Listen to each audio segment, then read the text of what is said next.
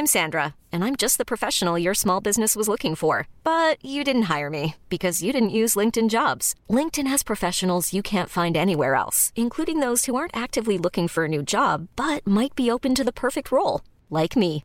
In a given month, over 70% of LinkedIn users don't visit other leading job sites. So if you're not looking on LinkedIn, you'll miss out on great candidates like Sandra. Start hiring professionals like a professional. Post your free job on linkedin.com/achieve today. Ever catch yourself eating the same flavorless dinner 3 days in a row? Dreaming of something better? Well, HelloFresh is your guilt-free dream come true, baby. It's me, Keke Palmer. Let's wake up those taste buds with hot, juicy pecan-crusted chicken or garlic butter shrimp scampi. Hello Fresh. Stop dreaming of all the delicious possibilities and dig in at HelloFresh.com. Let's get this dinner party started. Hey, it's Ryan Reynolds, and I'm here with Keith, co-star of my upcoming film, If, only in theaters May 17th. Do you want to tell people the big news? All right, I'll do it. Sign up now and you'll get unlimited for $15 a month and 6 months of Paramount Plus Essential Plan on us. MintMobile.com/switch. Upfront payment of $45 equivalent to $15 per month. Unlimited over 40 gigabytes per month. Face lower speeds. Videos at 480p. Active Mint customers by 531.24 get 6 months of Paramount Plus Essential Plan. Auto renews after 6 months. Offer ends May 31st, 2024. Separate Paramount Plus registration required. Terms and conditions apply if rated PG.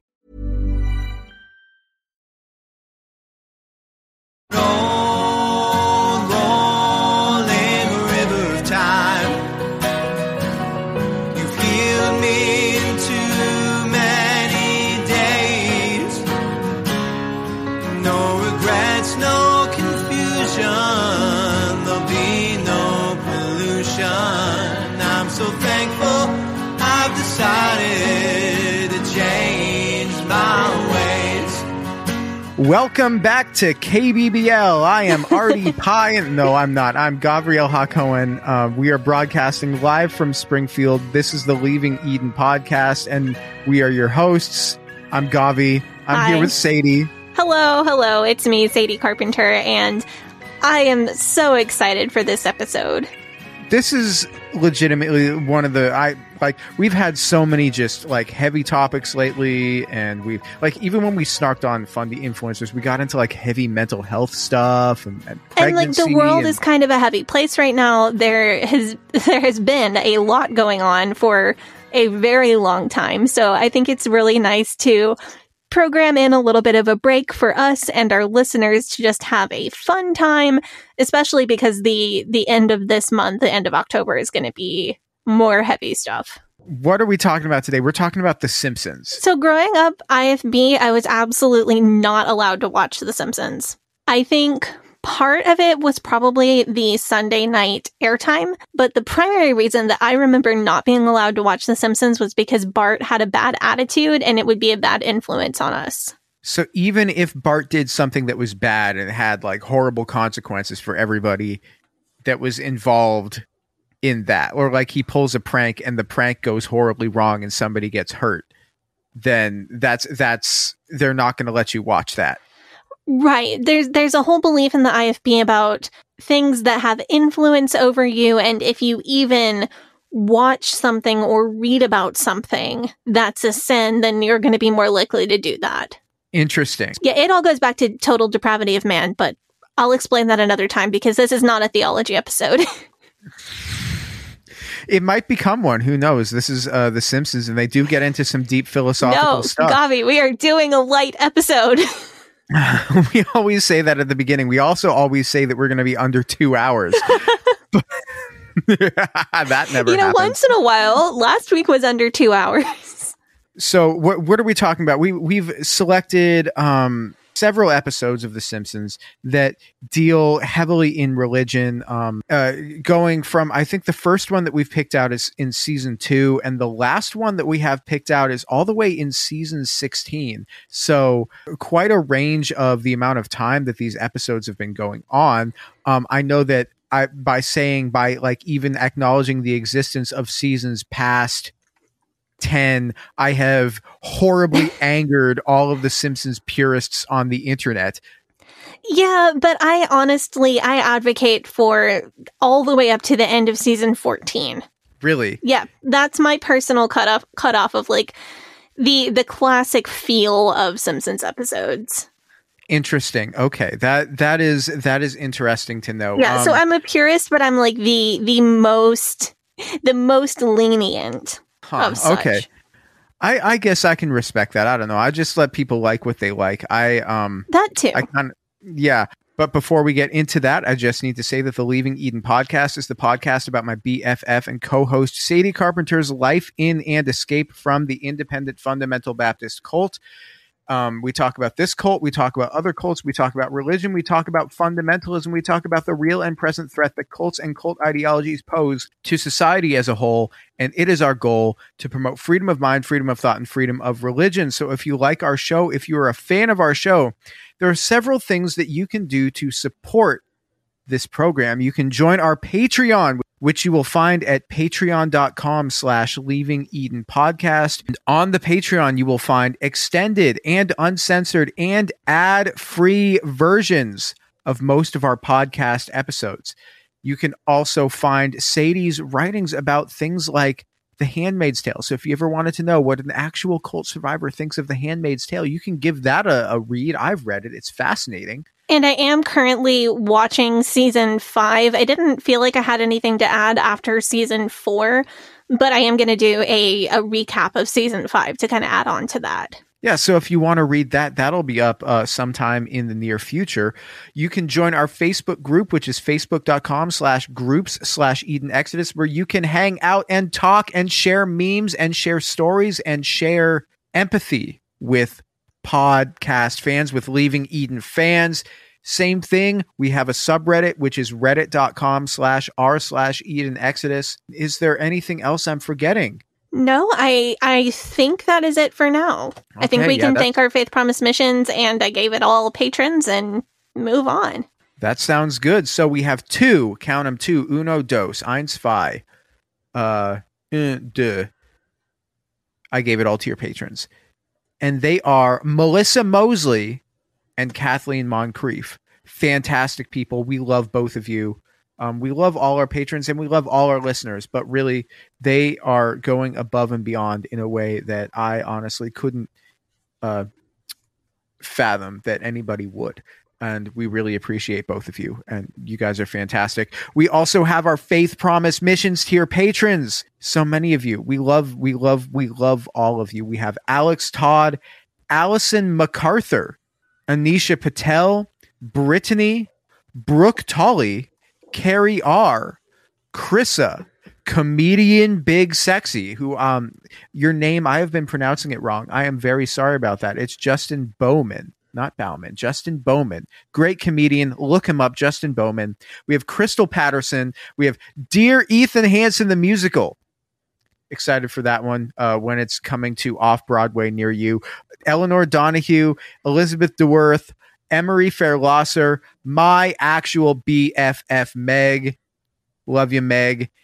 Hannah Ross, Jen Kaharski, Jessica Tambo, Jonna, Kat Hedberg, Kay Terwee, Catherine Schneider, Kristen Marie, Lauren Vander Wall, Linda Morgan, Lindsay Goss, Lorena Watson, Michaela Upright, Madeline Antrim, Madeline Cusick, Marlena Stuve, Mary Martin, the actress who played Peter Pan on Broadway, Megan Arendt, Mike Smith, Miranda Day, Rachel Bernadowitz, Rebecca Hoyt, Reverend Robert Stutz, Sarah Reese, Shane Horton, Stephanie Johnson, Susie, Tara McNamara. Actually, we haven't found out if that's McNamara or McNamara. I'm still absolutely convinced that it's McNamara because that's how everybody else I've ever known with that last name pronounces it. Interesting. Okay. Well, I'm going to say McNamara then. I'm going to take your word for it. I told you, it's in a song. Yeah. The Lady Rabbi. I love being followed by a rabbi. It makes me feel good. I love our interdenominational representation. That's true. We have Reverend Robert Stutz, we have the Lady Rabbi, and one other person on our Faith Promise Missions list that I'm aware of is a minister also. Yeah, and actually we have like Baptist ministers who are who still call themselves fundamentalists, who listen to our show. Well, fundamentalism in itself is not 100% of the time toxic. It's not something that I personally agree with. But, believing with all your heart in the fundamentals of the Christian faith is not necessarily toxic. Right. I'm thinking of it more in the way of like your dad still called himself a fundamentalist. Oh, yeah. And, I'm thinking of it as somebody who's just like, yeah, I'm like OG fundamentalist. We have Tiffany Ender B, Walnut Son of Walnut, and Wes the Cowboy. Thank you all so much. Like, holy crap. We love all of our patrons because the patrons are really if we didn't have the financial support that we get from you guys, we would not be able to justify the amount of time and effort that we put into making this show. It just wouldn't make sense for us financially. So thank you so much for supporting us. Thank you so much too. Of course, I gave it all to your patrons and Faith Promise Missions tier patrons, but to everyone who supports us on Patreon. And everyone who just listens to the show. Even if you're going to listen to it on Thursday or Friday, downloading it early in the week is supporting our show. Telling other people about our show is supporting our show. Making sure you're subscribed, leaving us a good review, any of that is support that really goes a long way for us. Yeah, it really does. Thank you guys so much. How do we want to start this? Because it's hard to talk about The Simpsons without just it's like a cultural institution at this point in American culture, in even the world. Right. But it's a cultural institution that I had very little knowledge of growing up. And I want to explain how little I knew about it. I heard so much negativity about The Simpsons. I heard growing up from preachers and speakers that it was an example of the downfall of American society, and it was morally outrageous and rotting everyone's brains and so on and so forth. Kind of similar to what Barbara Bush had to say about The Simpsons. Right, because she said in an interview that it was the dumbest thing she'd ever seen. Right, and she was kind of echoing, I think, her husband's sentiments about it being the downfall of society. And then they ended up showing up on an episode of The Simpsons much Marge later. wrote a letter to Barbara Bush. Can I read this? I kind of want to read it because it's one of my favorite parts of like Simpsons lore in general. Yeah, go for it. I'll spare you all my Marge impression, but I'll read this letter. Dear First Lady, I recently read your criticism of my family. I was deeply hurt. Heaven knows we're far from perfect, and if truth be known, maybe just a wee bit short of normal. But as Dr. Seuss says, a person is a person. I tried to teach my children, Bart, Lisa, and even little Maggie, always to give somebody the benefit of the doubt and not talk badly about them, even if they're rich. It's hard to get them to understand this advice when the very first lady in the country calls us not only dumb, but the dumbest thing she ever saw. Ma'am, if we're the dumbest thing you ever saw, Washington must be a good deal different than what they teach me at the current events group at the church. I always believed in my heart that we had a great deal in common, each of us living our lives to serve an exceptional man. I hope there is some way out of this controversy. I thought perhaps it would be a good start to just speak my mind. With great respect, Marge Simpson. And Barbara Bush kind of took this to heart, didn't she? Yeah, she wrote Marge a letter back. It's really adorable, kind of apologizing. Barbara Bush writes back, Dear Marge, how kind of you to write. I'm glad you spoke your mind. I foolishly didn't know you had one. And oh, that's a... And I just think this whole thing is so adorable. It's one of my favorite parts of the Simpsons universe. But I think that the Bush's criticism of The Simpsons may have really influenced the fundamentalist and IFB hatred of The Simpsons that I grew up with. Interesting. I think another thing that made The Simpsons a real no-go for IFB kids was the perceived disrespect and real disrespect of Homer in the series. So The Simpsons shows a family where the kids call their dad by his first name. There's no, they don't obey their parents right away. They often don't obey their parents at all. I remember the Fundys being really up in arms about Homer's general treatment as a buffoon. So think about it from the patriarchal view. In the patriarchy, the dad is supposed to be respected and obeyed by everyone in the family. So portraying a dad on TV as dumb, as everyone is going behind his back and going over his head, Marge is actually the smart and sensible one. All of that is extremely offensive to people who practice patriarchy. I didn't even think about that. That's a really fascinating insight. So growing up, we weren't allowed to play pranks on a dad. Even like not our dad, all dads were in charge of all children, kind of. And if a dad from the church said, hey, here's my car keys, go out to my car and get this thing for me, you did it. If a dad was like, hey, can you take my jacket and hang it up in the church closet, the hallway closet, you did it. There was kind of an expectation that all dads are in charge, and you don't play pranks on dads. If a dad has a pratfall, you're not supposed to laugh at a dad. So clearly The Simpsons doesn't mesh with that ideology very well. So because of how strong the fundamentalist hatred for The Simpsons was, I actually had the impression that The Simpsons was adult animation, like BoJack Horseman or Archer or something, because I had heard so much about like how raunchy and risque and edgy it was. So I met Jonathan. He's a huge Simpsons fan. It's like his comfort show. We watch it all the time in our house. And when I first met him, he was really stunned that I had never seen The Simpsons. So he's like, I'm going to show you The Simpsons.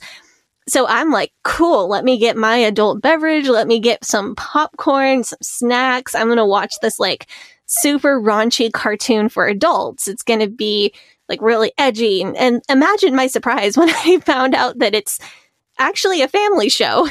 That's so funny. I really thought I was sitting down to like watch Archer or something. So what was the first episode that he showed you? I believe it was Marge versus the monorail. That's a great one. That's a fantastic, especially for somebody like you who grew up with musical theater. Right. Fantastic. And then I had to explain to him what the Music Man was. And then I had to order the DVD for the Music Man so that I could show him where that came from. Wow.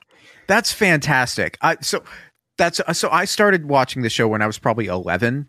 My parents thought, okay, you're 11. You're probably old enough to start watching this show now. Oh, that's news to me because Chuck watches it.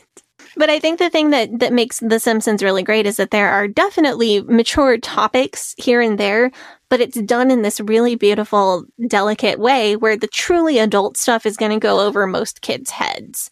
Like, do I know what rhetorical is? Fantastic joke. Just... That's one of my favorite. It's not religion related, but I had to put it in this episode somewhere.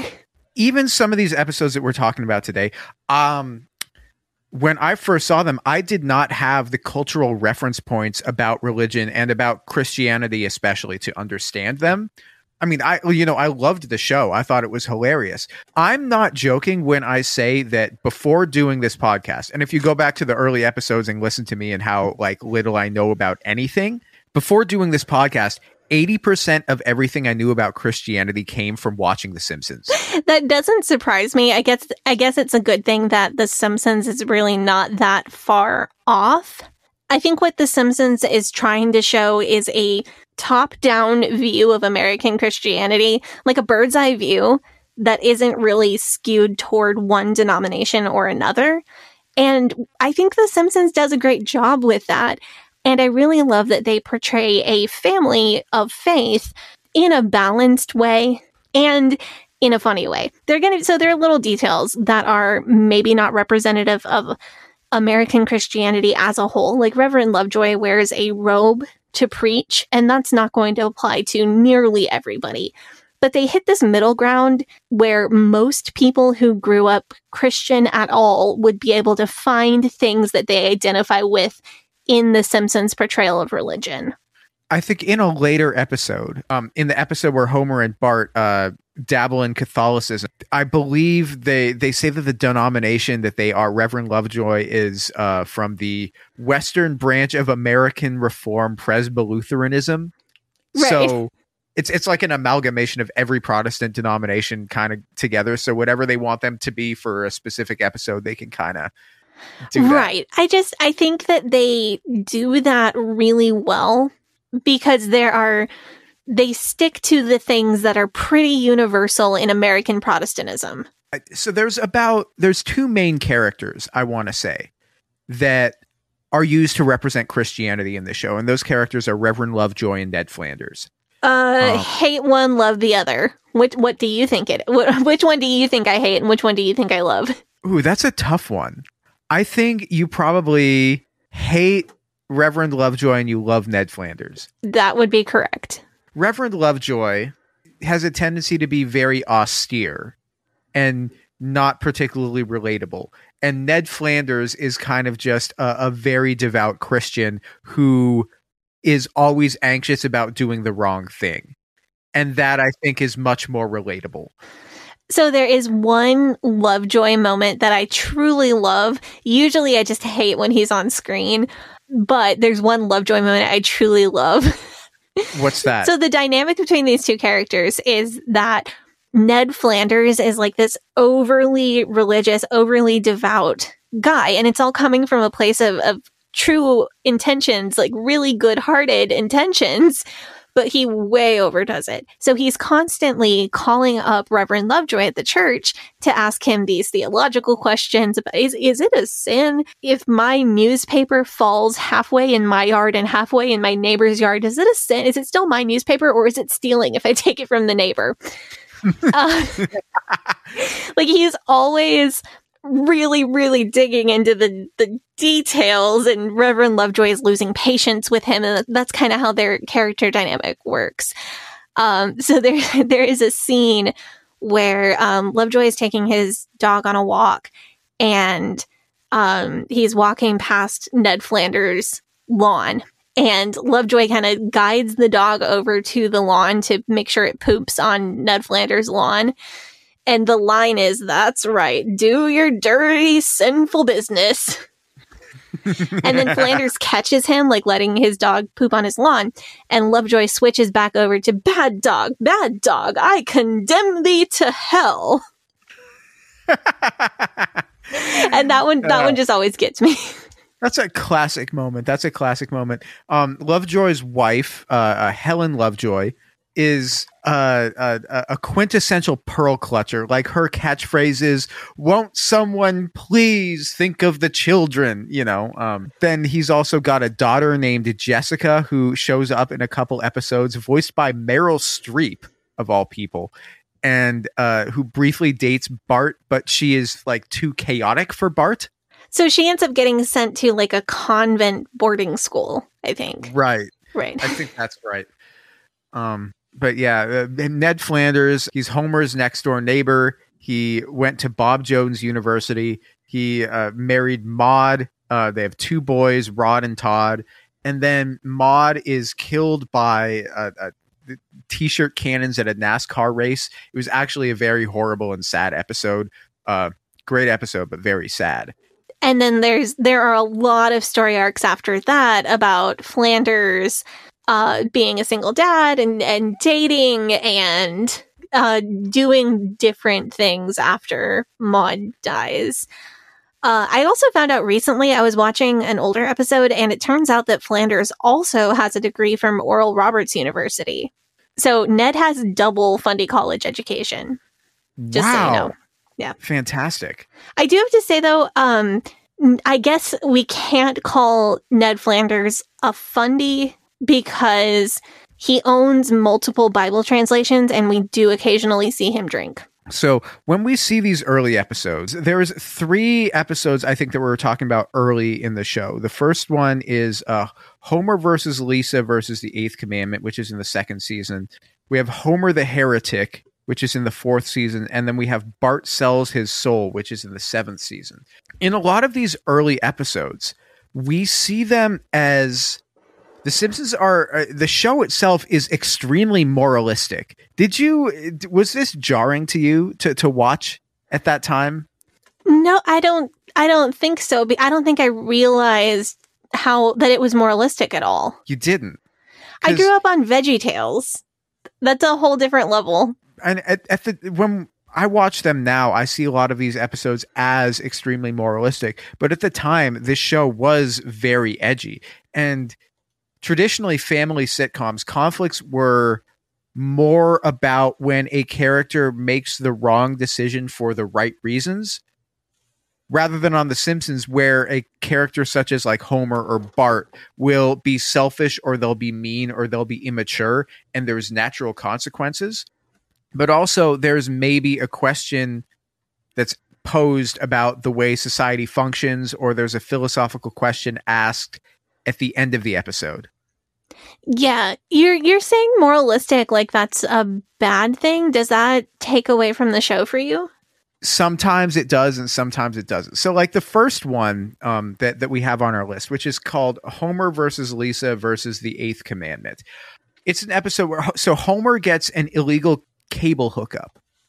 Lisa's against this. She thinks it's stealing. She goes to Reverend Lovejoy about it. Marge is against it. Bart figures out that they have like a porno channel, and he's charging his friends admission to come see it.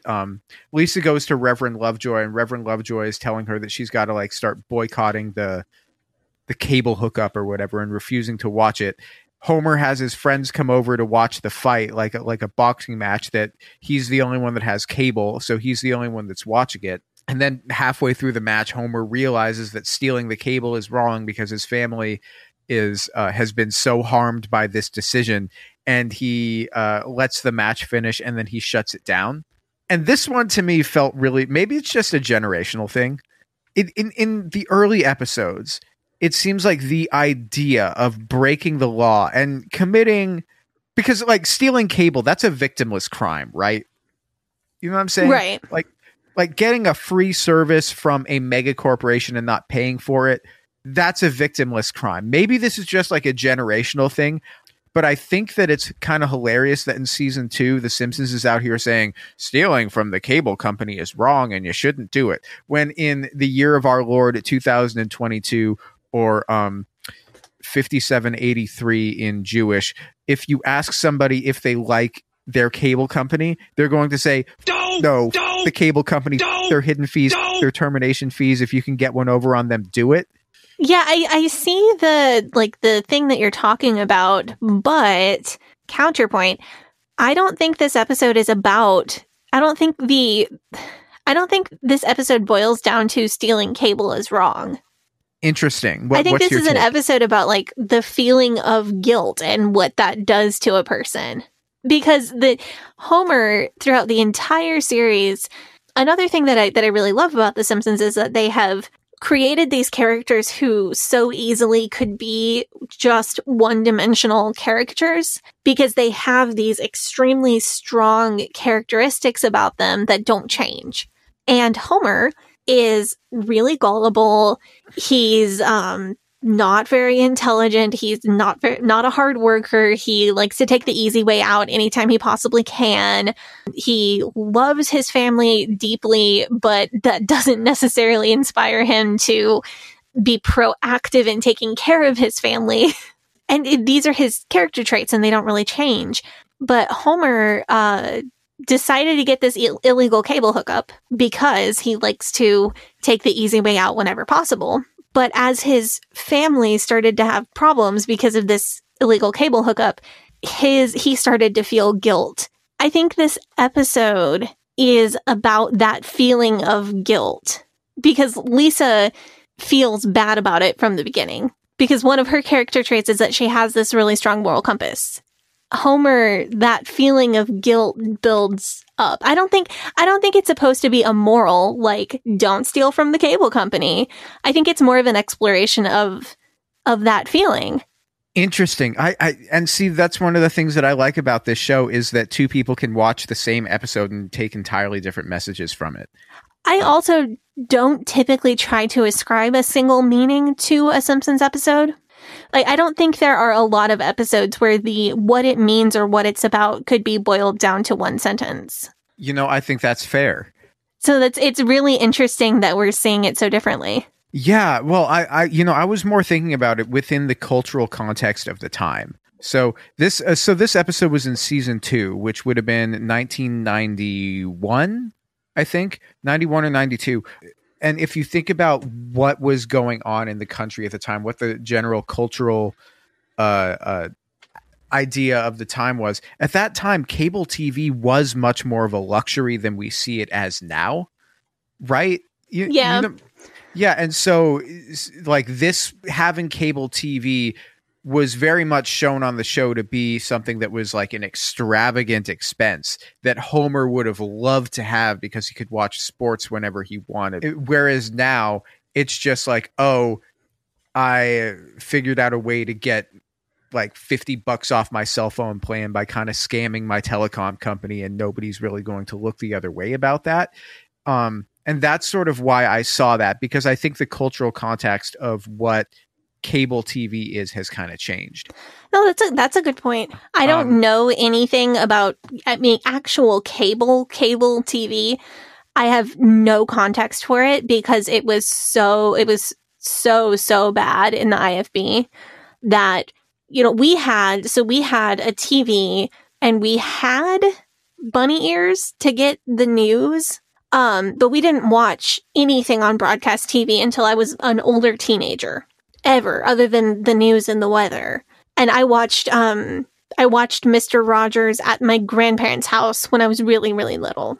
So we didn't watch broadcast television because the commercials could be sinful. So my parents didn't want us seeing like commercials for alcohol or commercials that had people dressed immodestly in them.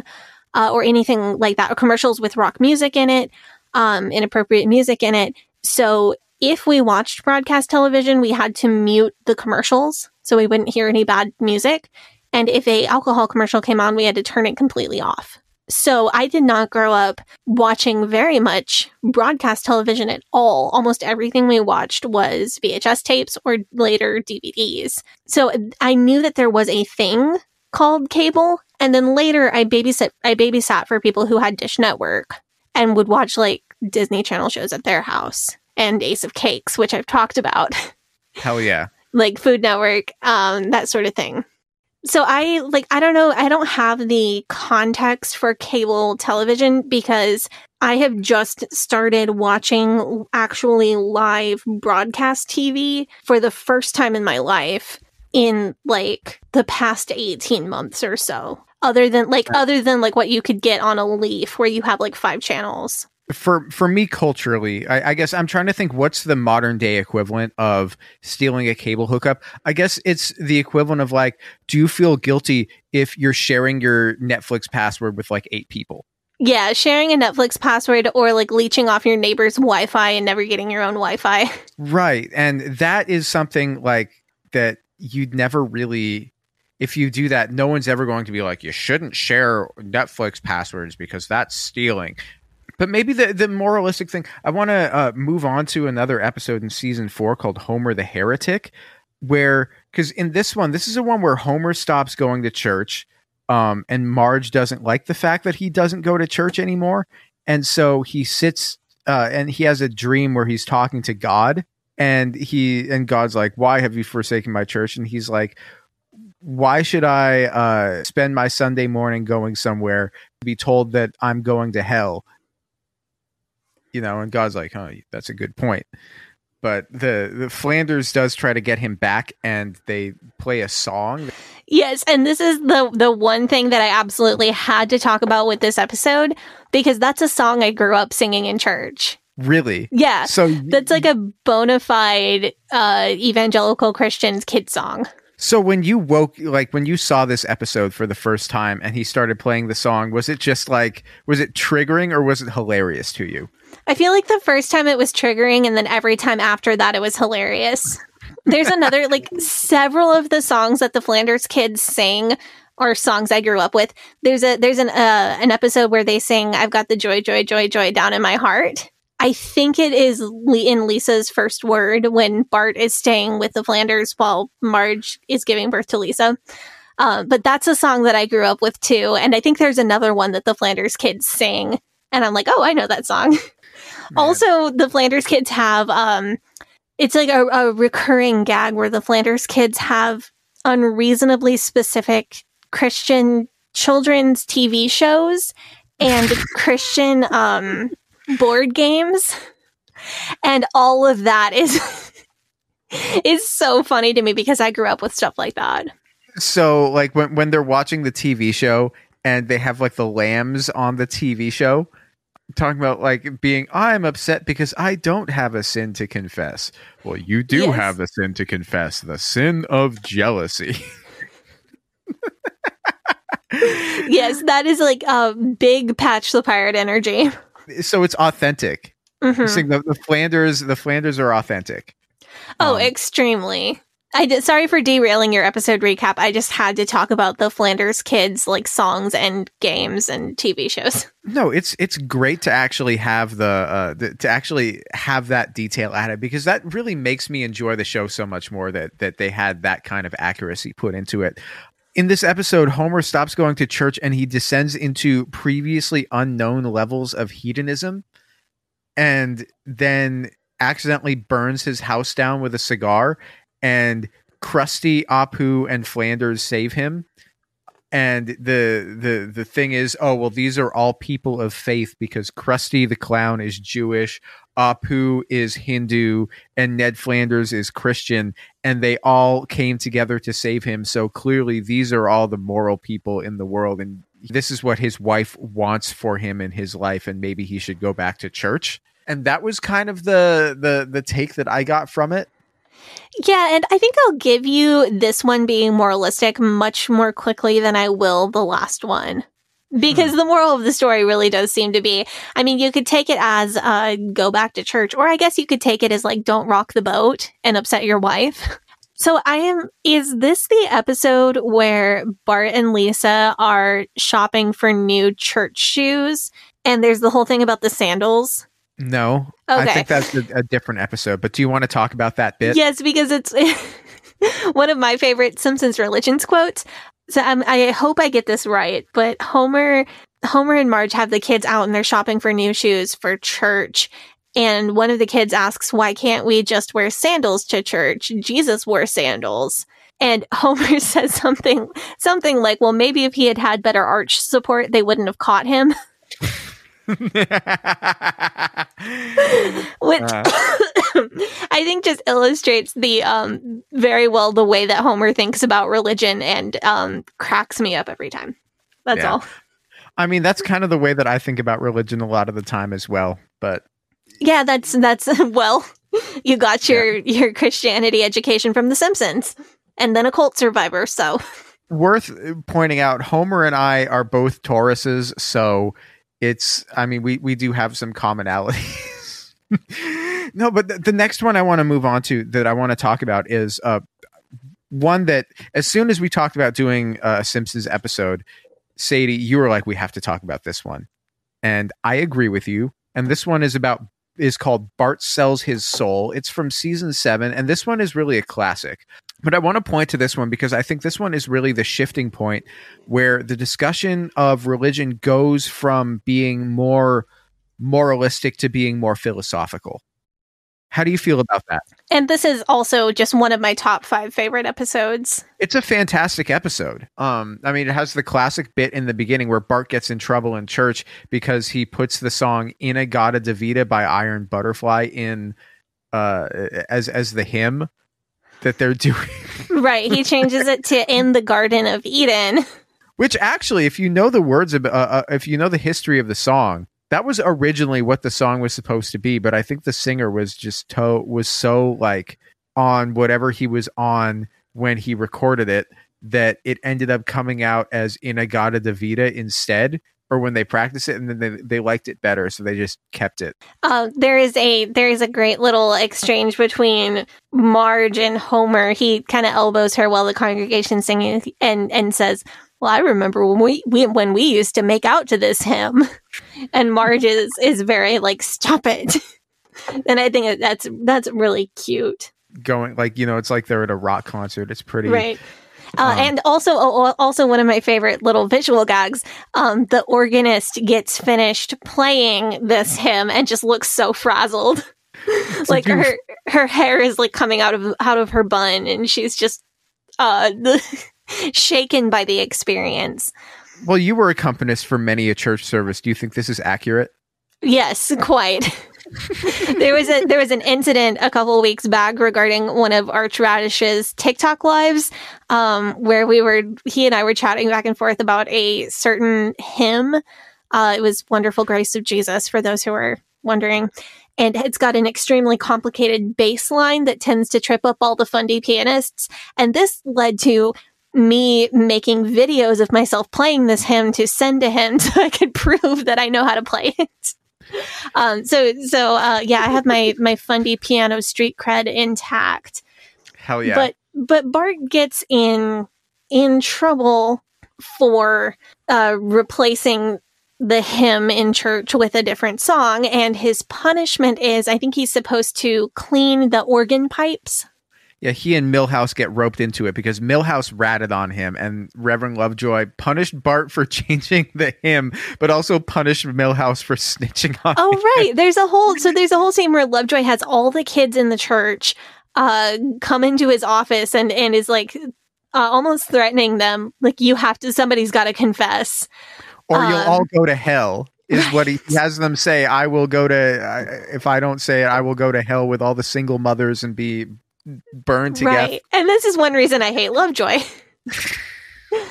But Milhouse rats on Bart, and the two of them, their punishment is that they have to clean the pipes for the pipe organ to wash out the sinful music. And Bart then sells his soul to Milhouse because they get into an argument about whether or not souls exist. And then Bart writes Bart Simpson's soul on a piece of paper, sells it to Milhouse for $5, then feels existentially tortured because he sold his soul to Milhouse.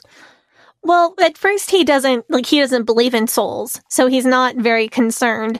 But then weird things start happening to him. Like he tries to use an automatic door at the Quickie Mart, and the door doesn't open for him. And then he tries to breathe on the glass and like write a message on the glass of like a refrigerated case, and his breath doesn't show up. Right. So, and then he starts to get worried that maybe something did happen when he sold his soul to Milhouse.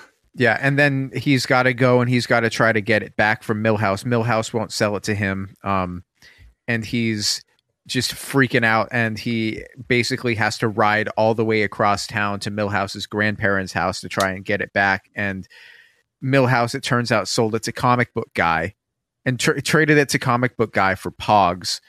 And he's got to go to the comic book store, but it turns out that Lisa bought it from Comic Book Guy and gave it back to Bart. So Bart gets his soul back. Well, see, this is the question of the episode. Lisa recites to him a quote that that people aren't born with a soul, that a soul has to be earned. And that's what Bart did when he went and struggled to try and get his soul back. And that's how the episode ends. And I love, so I was a Lisa Simpson as a child. Big surprise. That was very much my entire personality. And I had a brother who was a Bart.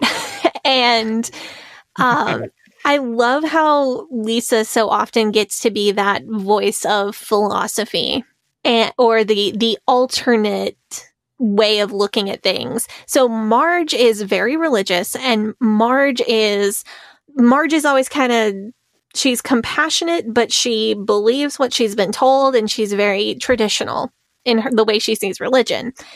And Lisa explores a lot of different world religions. I think later in the series, she converts to Buddhism and also becomes vegetarian, which is a great episode with Paul and Linda McCartney in it.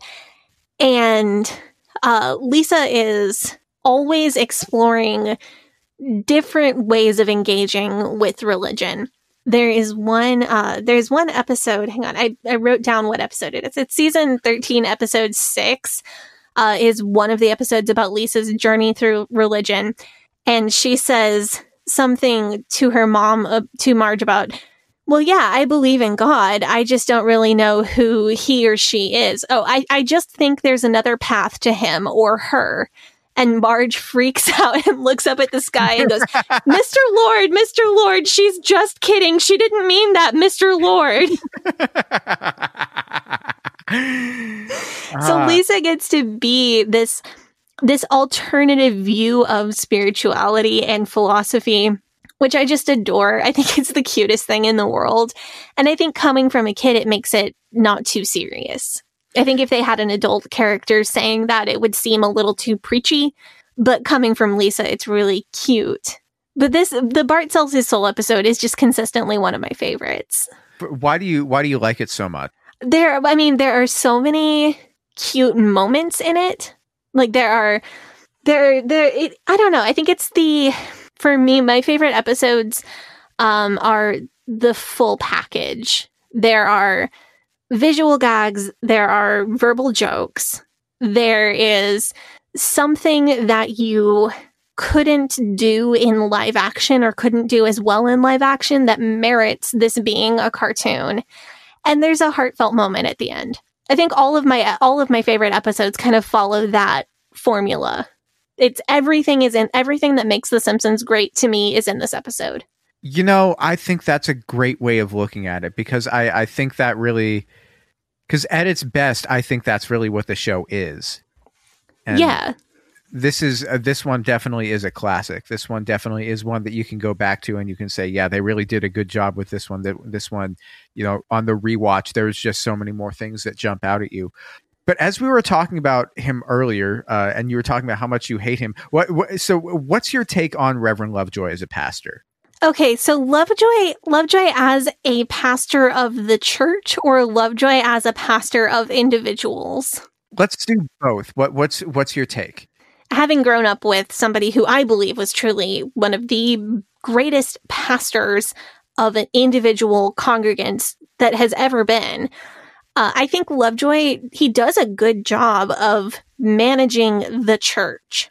He keeps up with the things that he's supposed to keep up with and the paperwork that he's supposed to do and making sure that things run smoothly. I think he's good at that side of it. I think he's so bad at the people side of it. He doesn't connect with the individual people in the congregation. He seems really distant and holier than thou. And there's an episode in the 8th season called In Marge We Trust, where they actually address this issue, where they have the issue where Lovejoy just isn't very relatable to the congregants. And the reality is because he met Ned Flanders, and Ned Flanders just started asking him everything about anything all the time, and he just got fed up with it. And so now he just doesn't do that anymore. So I guess we could also characterize Lovejoy as a pastor who's experiencing burnout. Interesting. Which might give him a little more of a sympathetic view. That's an interesting take. Because we don't see Lovejoy we see him leading music.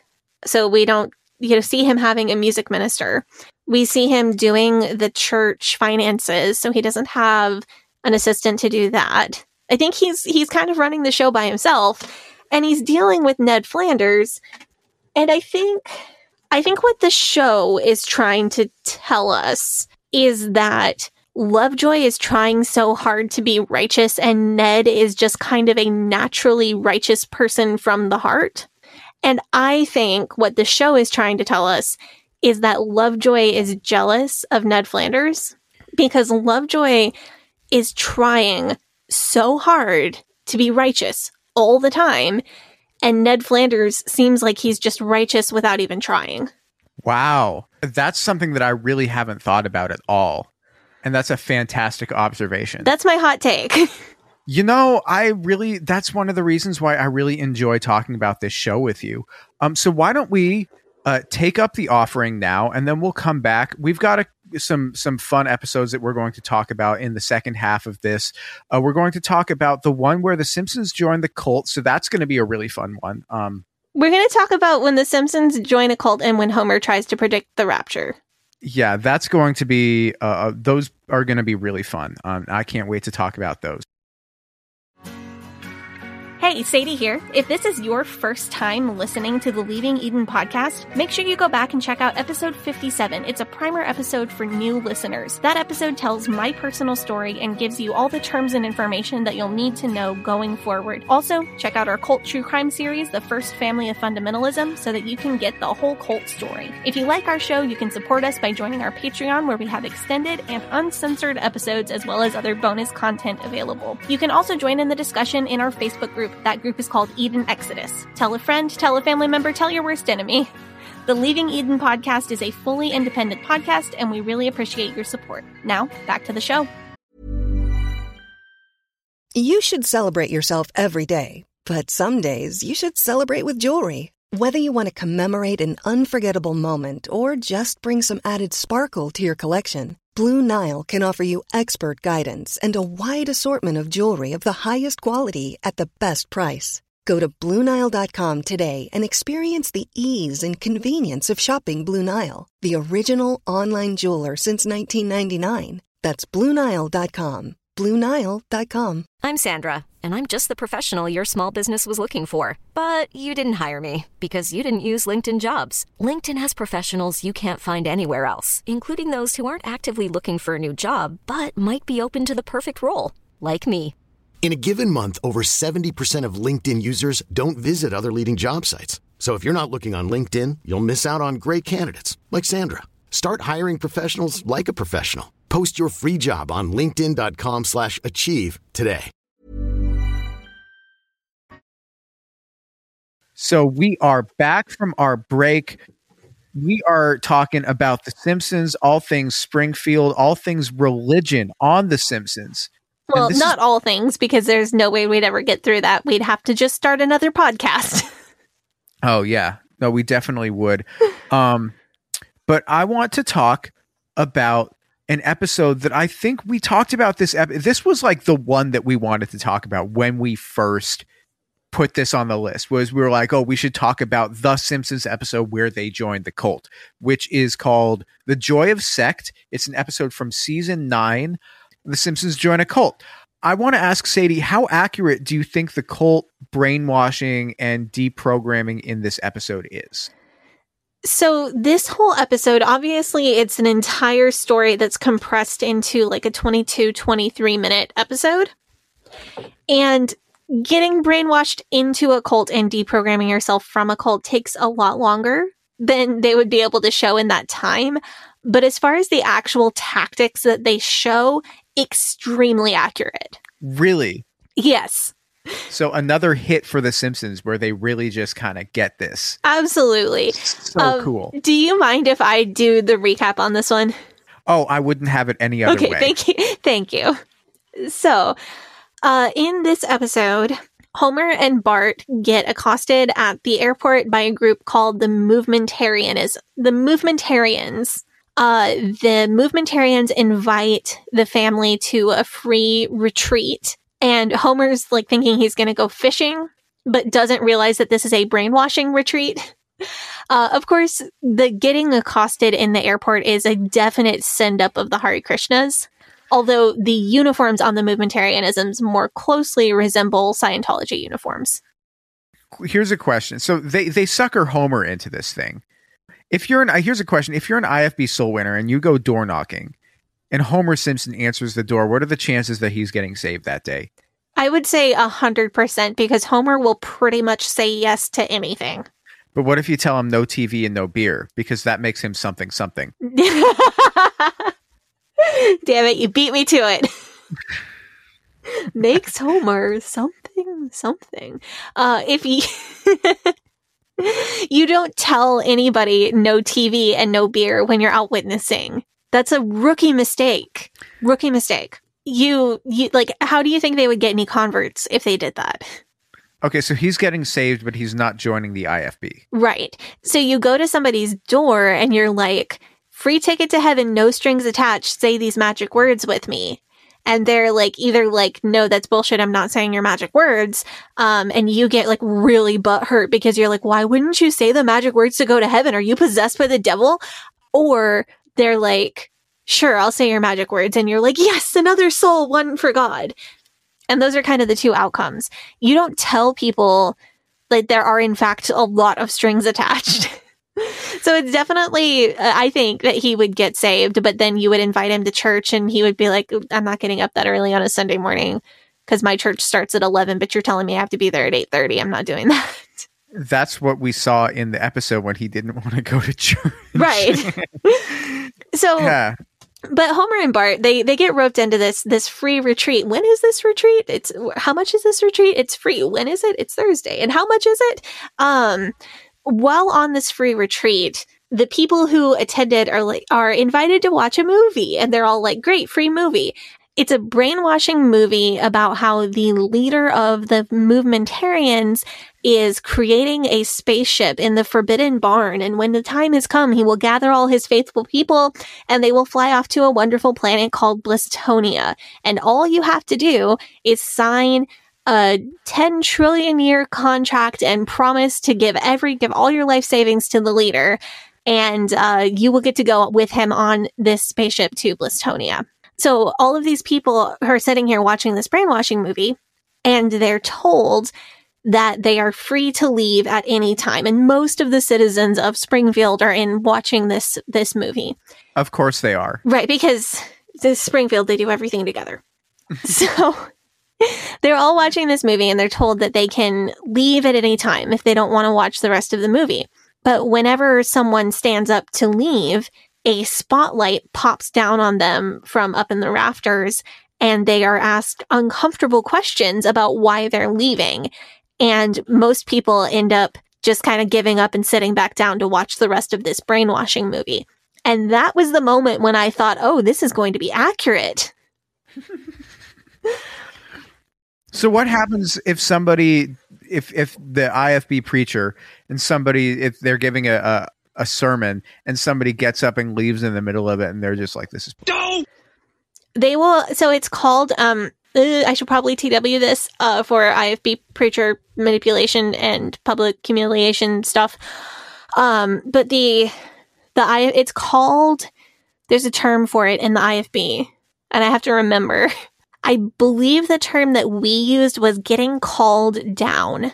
I'm going to have some people confirm that for me, because it's been, obviously I think about this unpleasant experience all the time, but I hadn't thought about what the term for it was in a really long time. So what is it? What is this experience? So if you get called down, the preacher, you know how, if you've ever taken a CPR course, they tell you, don't just, if you're the person providing aid to someone who's having a medical emergency in public, you don't just scream out, someone call 911.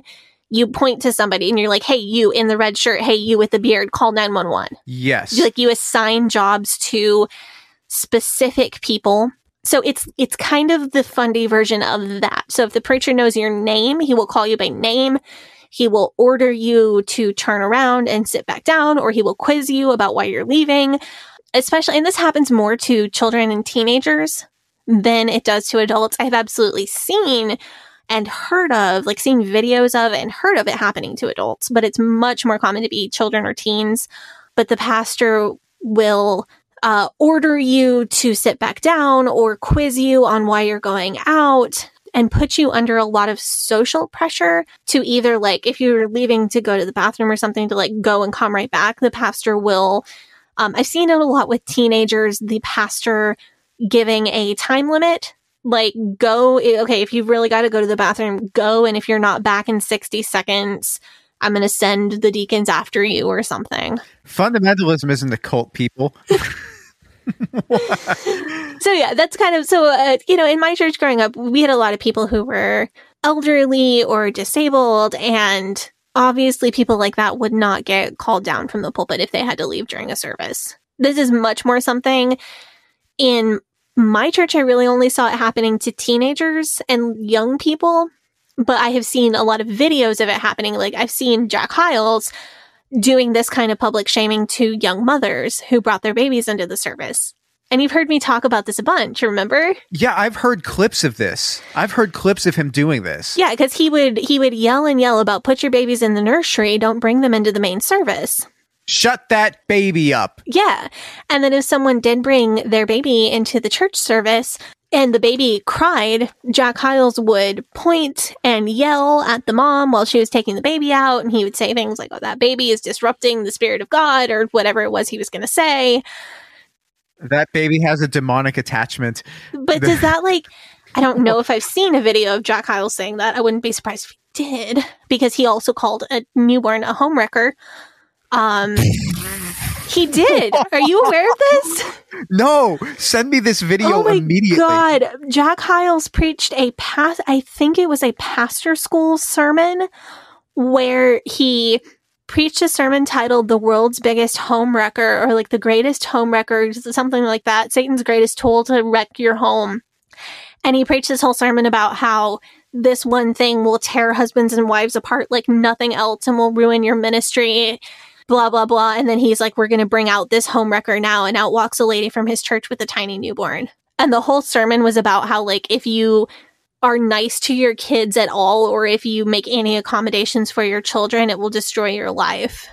And I think the newborn that he brought out, I am pretty sure that person became a listener to our podcast. Wow. I am pretty sure I have seen their name in our podcast Facebook group, and I don't want to be the one like, hey, are you the homewrecker baby? That's a great Twitter handle, though. Like, but if I am correct and that is you, and you know that you are that baby, if your mother wrote a very public letter defending Jack Hyles in the Battle of 1989, and you think you might be this baby, it was in the very early 90s, I believe, let me know. What? Because I think I know who you are, but I don't know if you know, and I don't want to be the person to break it to you. Anyway. Oh, my God. Okay. So this thing with the spotlight, like, it's very reminiscent of how IFB preachers will use social pressure to keep people in the pews. So if, say you were a teenager and you get up and you try to leave an IFB church, and they say, and the pastor's like, why are you leaving? Is God's message not getting through to you, or something? I don't know what they would say. And the teenager just turns around and says, I think you're foolish. No! Is that something that somebody would say, or is that just like would it get confrontational, or would it get just like, or would they back down? Or would it depend on the person? Okay.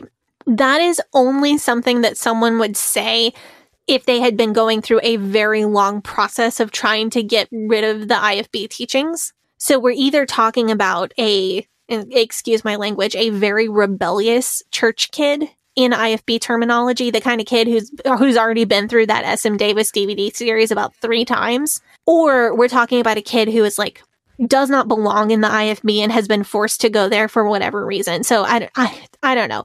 Maybe it's a kid whose parents are no longer together as a couple and they live with one parent most of the time, but they spend their summers with the other parent, and the other parent is IFB and makes them go to church.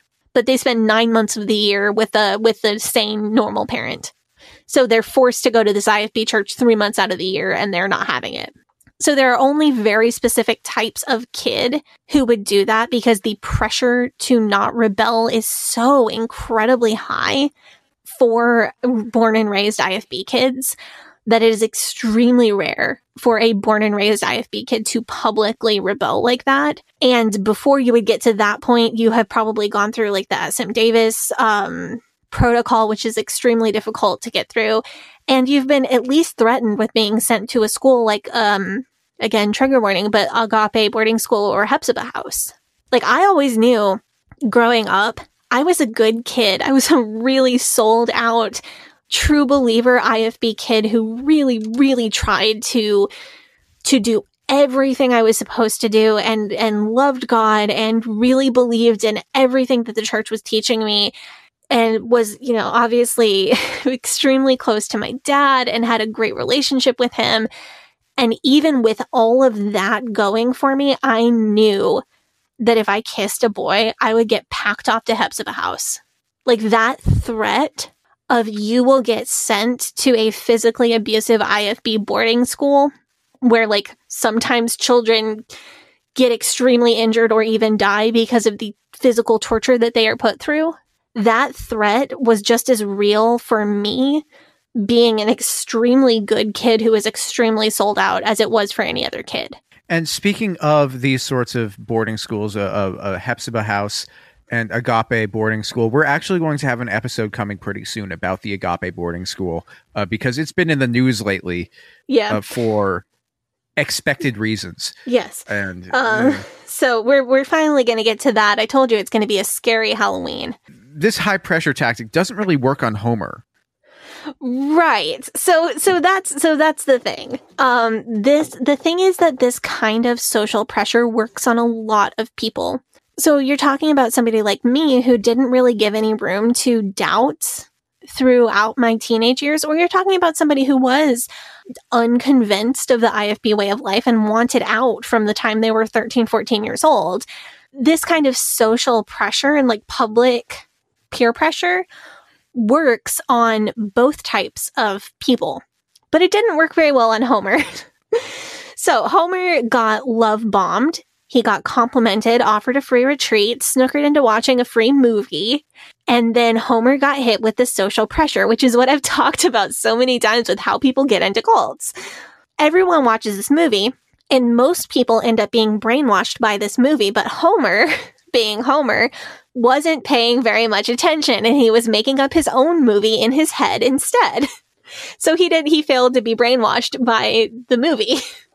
Much like many highly imaginative children survived IFB church services. So Homer and the Simpson family do eventually join the Movementarians, and go to live on the compound. The Movementarians have to try extremely hard to brainwash Homer. They employ tactics that I've talked about a bunch of times, like wearing out their members and prospective members with manual labor, feeding them very poorly. They feed them only gruel. And most people are starving because they can't tolerate the gruel. But of course, Homer is perfectly happy and he's getting his calories in because he's just eating like 12 bowls of it. They finally do manage to brainwash Homer. And we see some more of the parallels between the Movementarians and other cults. So they have husbands and wives sleep in bunk beds, which is a bit of a gentle call out of the Branch Davidians. They separate the kids from the parents, which is very like Warren Jeffs at LDS. And then they have a mass wedding, which I think is a Moonies crack as well. Yeah. It's Barney and Otto who are assigned to marry each other, which is really funny. No, and Skinner gets assigned to marry his mother. You could have done a lot worse than me, Seymour. Comic book guy got like some actual like woman. Yeah, like actual attractive woman person. And he's just like, yes. Yeah. So all of these people are doing manual labor for the leader, picking lima beans in the fields, and they are told not to go into the Forbidden Barn because that is where the leader is building the spaceship that will take them all to the planet Blistonia, which of course is a reference to both Scientology and Heaven's Gate, which is another cult I'd like to cover, by the way. Yeah, I'd love to. Heaven's Gate. I would be super, and I want to, that's another one of the ones like Branch Davidians, where a lot of people died, and I'm not going to cover it unless I feel like I can be comprehensive and respectful of that. But it's super fascinating to me. More cult stuff. Bart and Lisa go to school on the cult compound, which definitely brings a lot of images to mind for me.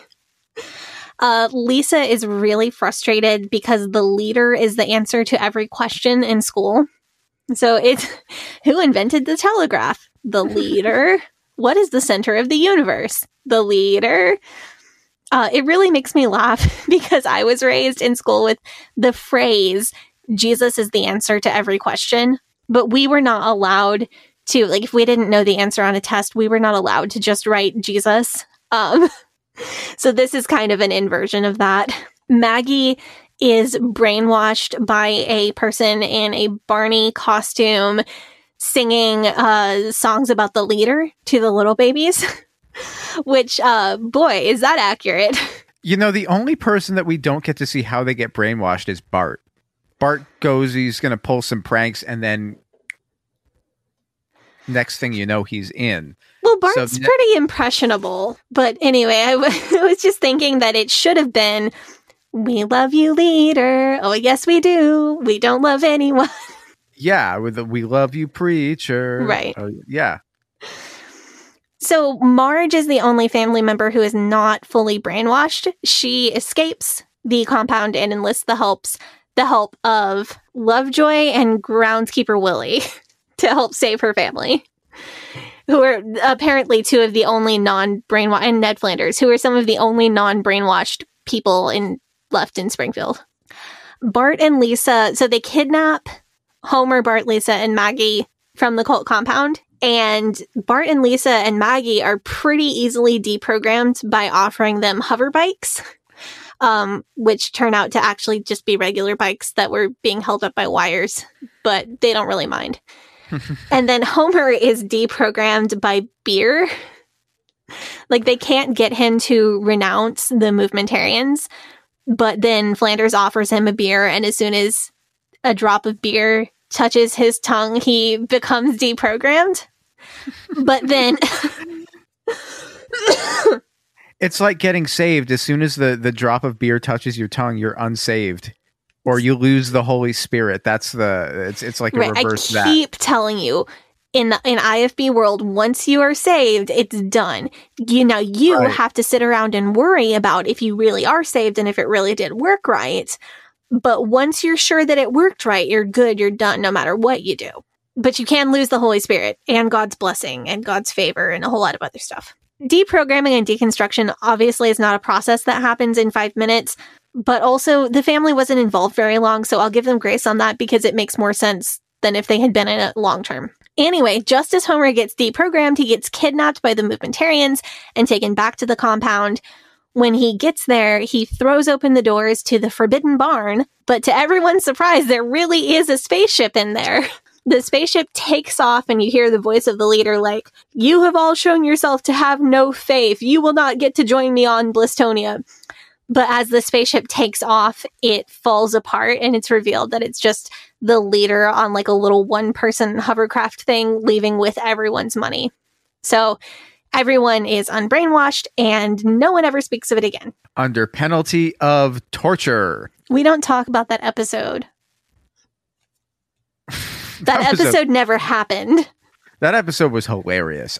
People hate that episode for some reason. I found it hilarious. One common theme that I see happening on The Simpsons is that whenever there is a character acting fraudulently and they get exposed, the townspeople of Springfield immediately turn their back on the character. So when the leader gets exposed, everyone leaves the cult. Or when Sideshow Bob admits to election fraud, the people turn their back on him. I think in real life, maybe this isn't accurate. I mean, like, we know Jack Scopp, he still has people who love him and will back him. David Koresh still has remaining supporters for God knows what reason, but like people who were in Branch Davidians, and after everything went down at the compound, they still believe that David Koresh was the second coming of Jesus. I guess that's the least accurate part of the episode, but like I said before we started talking about this whole episode, it's a cartoon version where brainwashing happens in a few hours and deconstruction happens in a few hours.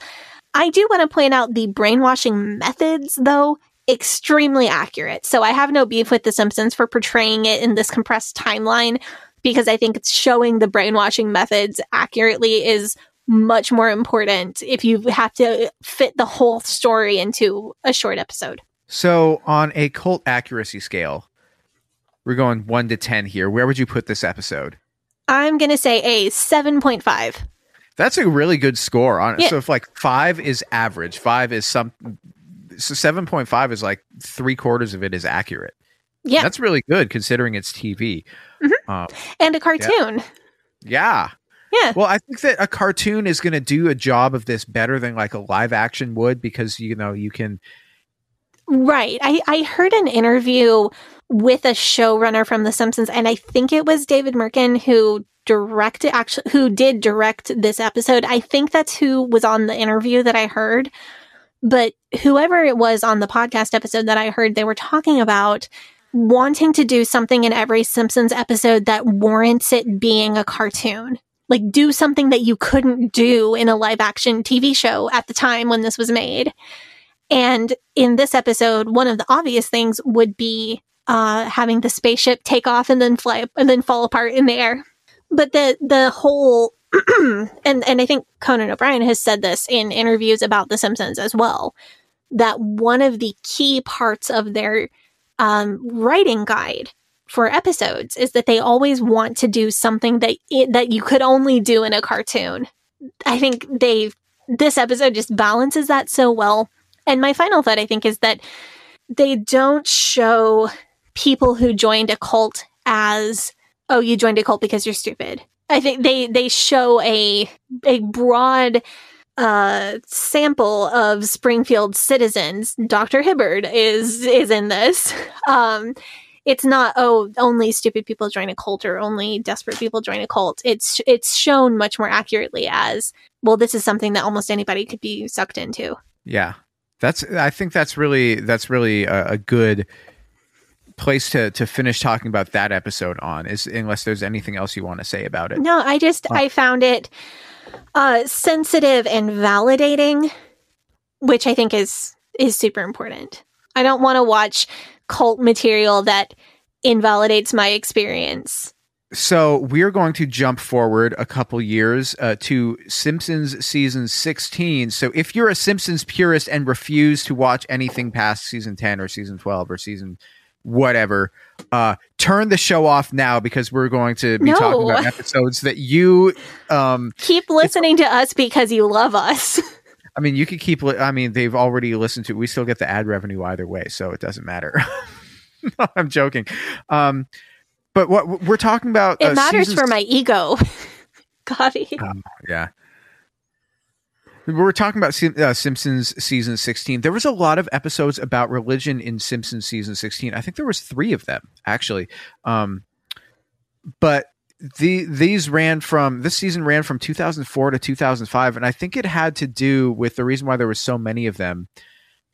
That was a big election year. George Bush was running, and the religion versus science debate was very in vogue. You know, like that is a binary, like, I believe religion, no, I believe science. It was very much in vogue, much more so than it is today, I think, because you had also at the time of, like, the whole intelligent design controversy was very much something that people were talking about. The next episode and I think this is the last one that we're going to talk about today, but this was a big one for me. This one's called Thank God It's Doomsday. It's from season 16, episode 9. But in this episode, Homer sees a Kirk Cameron movie about the rapture. And the movie is called, on The Simpsons, the movie is called Left Below. It's a direct parody of the Left Behind movies. Okay, I didn't get that culturally. I'd never heard of this. Oh, Gavi, you're killing me. So no, like I'm going to kill you again right now, but not like they're going to kill you after the rapture because you're going to be left below. I did not know what the rapture was until I saw this episode. I had no idea, and I was really confused. Like, oh my God. I had to pick it up that this was something that Christians believe, because I just I had no cultural context for this, and none of the people around me when I was growing up were that kind of Christian that would be talking about the rapture happening. It was just I had no idea what the rapture was until I watched the Simpsons episode in 2005 when I was like 11 or 12 or it was early 2005, so I would have been 12 or 11. I would have been 11. Yeah, I had no idea. That's crazy to me. I had extended rapture anxiety and detailed plans in case I got left behind by that age. That's amazing. And also that's like terrible also, but considered like making videotapes of myself talking and sending them to family and friends who were not IFB in case they got left behind, that would like instruct them on how to get through it. Also like an instructional set, like You know what? If you're a Christian content creator, this is a great idea that you make a bunch of YouTube videos. This is already a thing. Wait, for real? Yes. So they make YouTube videos where if you get left behind, you can click I've been left behind in the rapture. What do I do now? And then you watch the video and it'll tell you how you can make sure you end up in heaven and you don't get killed by the one world government or the So I just typed in hold on, let me mute this.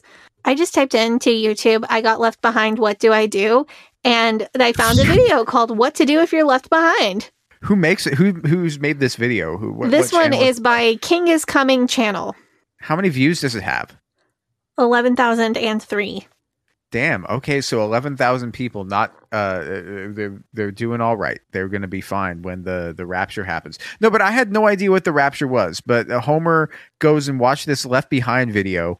Or this Left Behind movie, and then he starts deciding that he's going to predict the rapture, and then he unsuccessfully predicts the rapture, but then realizes that there's 13 people at the Last Supper because he forgot to include Jesus, and then realizes that the rapture is coming, goes to the place where he's supposed to go to get raptured up into heaven, and successfully predicts the rapture and talks to God and convinces God to put the rapture off for a couple of years. Right. So I want to talk about a couple things from this episode. The first one is his math that he's using to predict the rapture is extremely funny to me because it looks just like everybody that I ever knew who was low-key trying to predict the rapture. So the IFB have some specific beliefs. They believe that no one knows when the rapture is going to be. And I think some people on TikTok have kind of been chatting about this. They would get up every morning and look in the mirror and like full conviction be like, the rapture is going to be today. And that was basically to make sure it didn't happen that day. Because, yeah, the IFB belief is like, if you predict a certain date and time, then it cannot happen that date and time because it has to come at a time when no one on earth is currently expecting it at that moment. So if you think... No way. Yeah. So if you think, okay, it's going to be at noon tomorrow, then you can go about your day tomorrow knowing for sure that if it does happen tomorrow, at least it won't be at noon. So then you can also get a big group of your friends together and each of you will predict a time throughout the day. So I'll predict it's going to be between 7 and 8 a.m. tomorrow. And then you predict it's going to be between 8 a.m. and 9 a.m. tomorrow. And then the next person will predict between 9 a.m. and 10 a.m. And then we're safe. We got at least until 10 a.m. and it won't happen tomorrow. Wait, is this were people actually doing this? Yes. Like for real? For real? For real. Did you ever do this? Yes, of course. I was a highly anxious child who believed everything I was told. Of course I did this.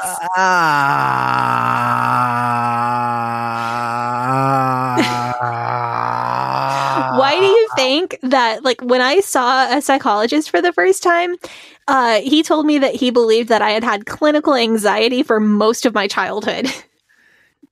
This is, I mean, like, no why argument, do you think that? But so yeah, but even with all of that I've just told you, the IFB did occasionally still have people try to predict the rapture. People would do crazy math. My Sunday school teacher at one point when I was a kid had done some very intense math, and I think she came up with like 2022 or 2023. 2022 is almost over. But yeah, this is a whole thing. People do a lot of numerology, and the way that he did that was really funny to me. The other like IFB point that I had from this episode is when Homer gets to heaven, the angel like shows him what channel on the TV to push to look in on his family on Earth. And that's how he sees that like things are going real bad for his family. And that's when he goes to talk to God to ask him to put off the rapture a few more years, like turn back time and put it off a few years. This is a truly bonkers revelation. Well, I just wanted to point out that the IFB does not believe that people who are in heaven can see people who are on Earth, or in people who are in heaven cannot see people who are in hell. So, but they can see people who are on Earth. So I guess technically Homer would have been able to see his family. So The Simpsons has a IFB accurate depiction of heaven. there's bits of it. So, but as far as this episode goes, so, I mean, and Hyles Anderson had a class on how to predict things using biblical numerology, didn't they? Did they? You told me that they did. They had a class on how to prophesy. I think they had a class about prophecies. Oh, okay. And then also in the IFB, women are not allowed to make prophecies. So if it's a class about prophecies, women, wait, so if you're a woman, could you take that class, or was that class men only? I'm pretty sure it was men only. So they must have been making prophecies in the class. I don't think so. Just a lot of Bible classes were not for women. Huh. I'm just trying to think I about, would have to check my course catalog. I'm really hazy on this. I just, I'm really hazy on like what was men only and what wasn't at Hyles Anderson. And part of that is because a lot of it changed while I was there. Like, I think women were allowed to take Greek for the first time while I was there, or the year after I left. So a lot of things were changing in that, like, just post-SCOP time, and it's really hard, especially with the concussion that I had while I was there.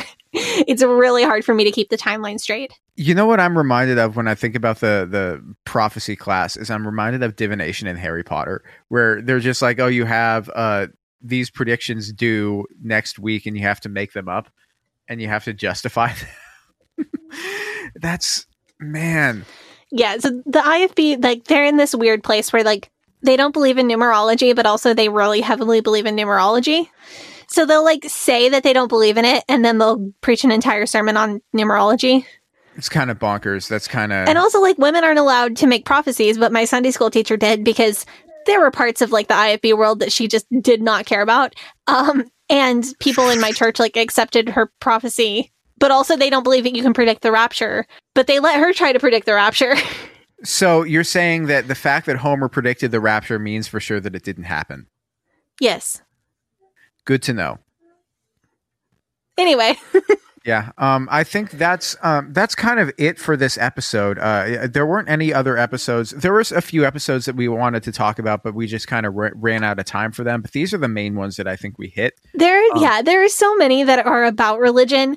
But we hit the ones that I like the most, so I think that's what's most important here. Yeah, I agree with you. Anyway, that's kind of... Do you have any closing thoughts about this, about The Simpsons, and about their portrayal of religion and Christianity, especially on The Simpsons, with regards to your experience? I really like the way that they tend to portray religion. I think it's very sensitive, and I enjoy it because I think it's portrayed in a realistic way as well. So it's not a horrible thing that I learned everything that I know about Christianity before doing this podcast from watching The Simpsons. No, absolutely not. It's a good primer. Well, that's good to know. It is kind of just a good primer for a lot of events, because I guess a lot of smart people write this show and work on this show. Anyway, thank you guys so much for tuning in. I guess I got to say, don't have a cow man, but if you like our show, you can follow us on Facebook and Instagram at Leaving Eden Podcast, on Twitter at Leaving Eden Pod. And if you don't like our show, you can eat our shorts. If you want to join our Patreon, there is an extended and uncensored and ad-free version of this episode that is available at patreon.com/Leaving Eden Podcast. So go there and check it out. It'll be good. Hope that you guys like that. You can join our Facebook group at facebook.com/groups/Eden Exodus, and you can share your favorite Simpsons episode or your favorite portrayal of religion on The Simpsons or on TV in general. You can do that there, or you can do that in our subreddit, which is reddit.com/r/Eden Exodus. Sadie, do you want to plug your social media? Sure, you can follow me on Instagram at Sadie Carpenter Music, on Twitter at HellYesSadie, or on TikTok at Sadie Carpenter1. And you can follow me on Facebook, Instagram, and Twitter at GAVRIELHACOHEN. Thank you guys so much for tuning in. You guys have a great day. Bye-bye. But old rolling river of time healed me in too many days. No regrets, no confusion. There'll be no pollution. I'm so thankful I'm the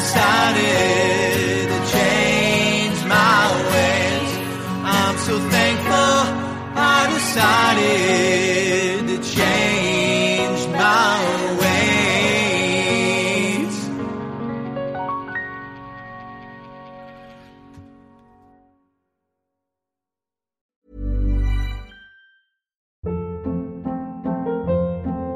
Hold up. What was that? Boring. No flavor. That was as bad as those leftovers you ate all week. Keke Palmer here, and it's time to say hello to something fresh and guilt-free. Hello Fresh. Jazz up dinner with pecan-crusted chicken or garlic butter shrimp scampi. Now that's music to my mouth. Hello Fresh. Let's get this dinner party started. Discover all the delicious possibilities at hellofresh.com. Hi, I'm Daniel, founder of Pretty Litter. Cats and cat owners deserve better than any old-fashioned litter. That's why I teamed up with scientists and veterinarians to create Pretty Litter. Its innovative crystal formula has superior odor control and weighs up to 80% less than clay litter. Pretty Litter even monitors health by changing colors to help detect early signs of potential illness. It's the world's smartest kitty litter. Go to prettylitter.com and use code ACAST for 20% off your first order and a free cat toy. Terms and conditions apply. See site for details.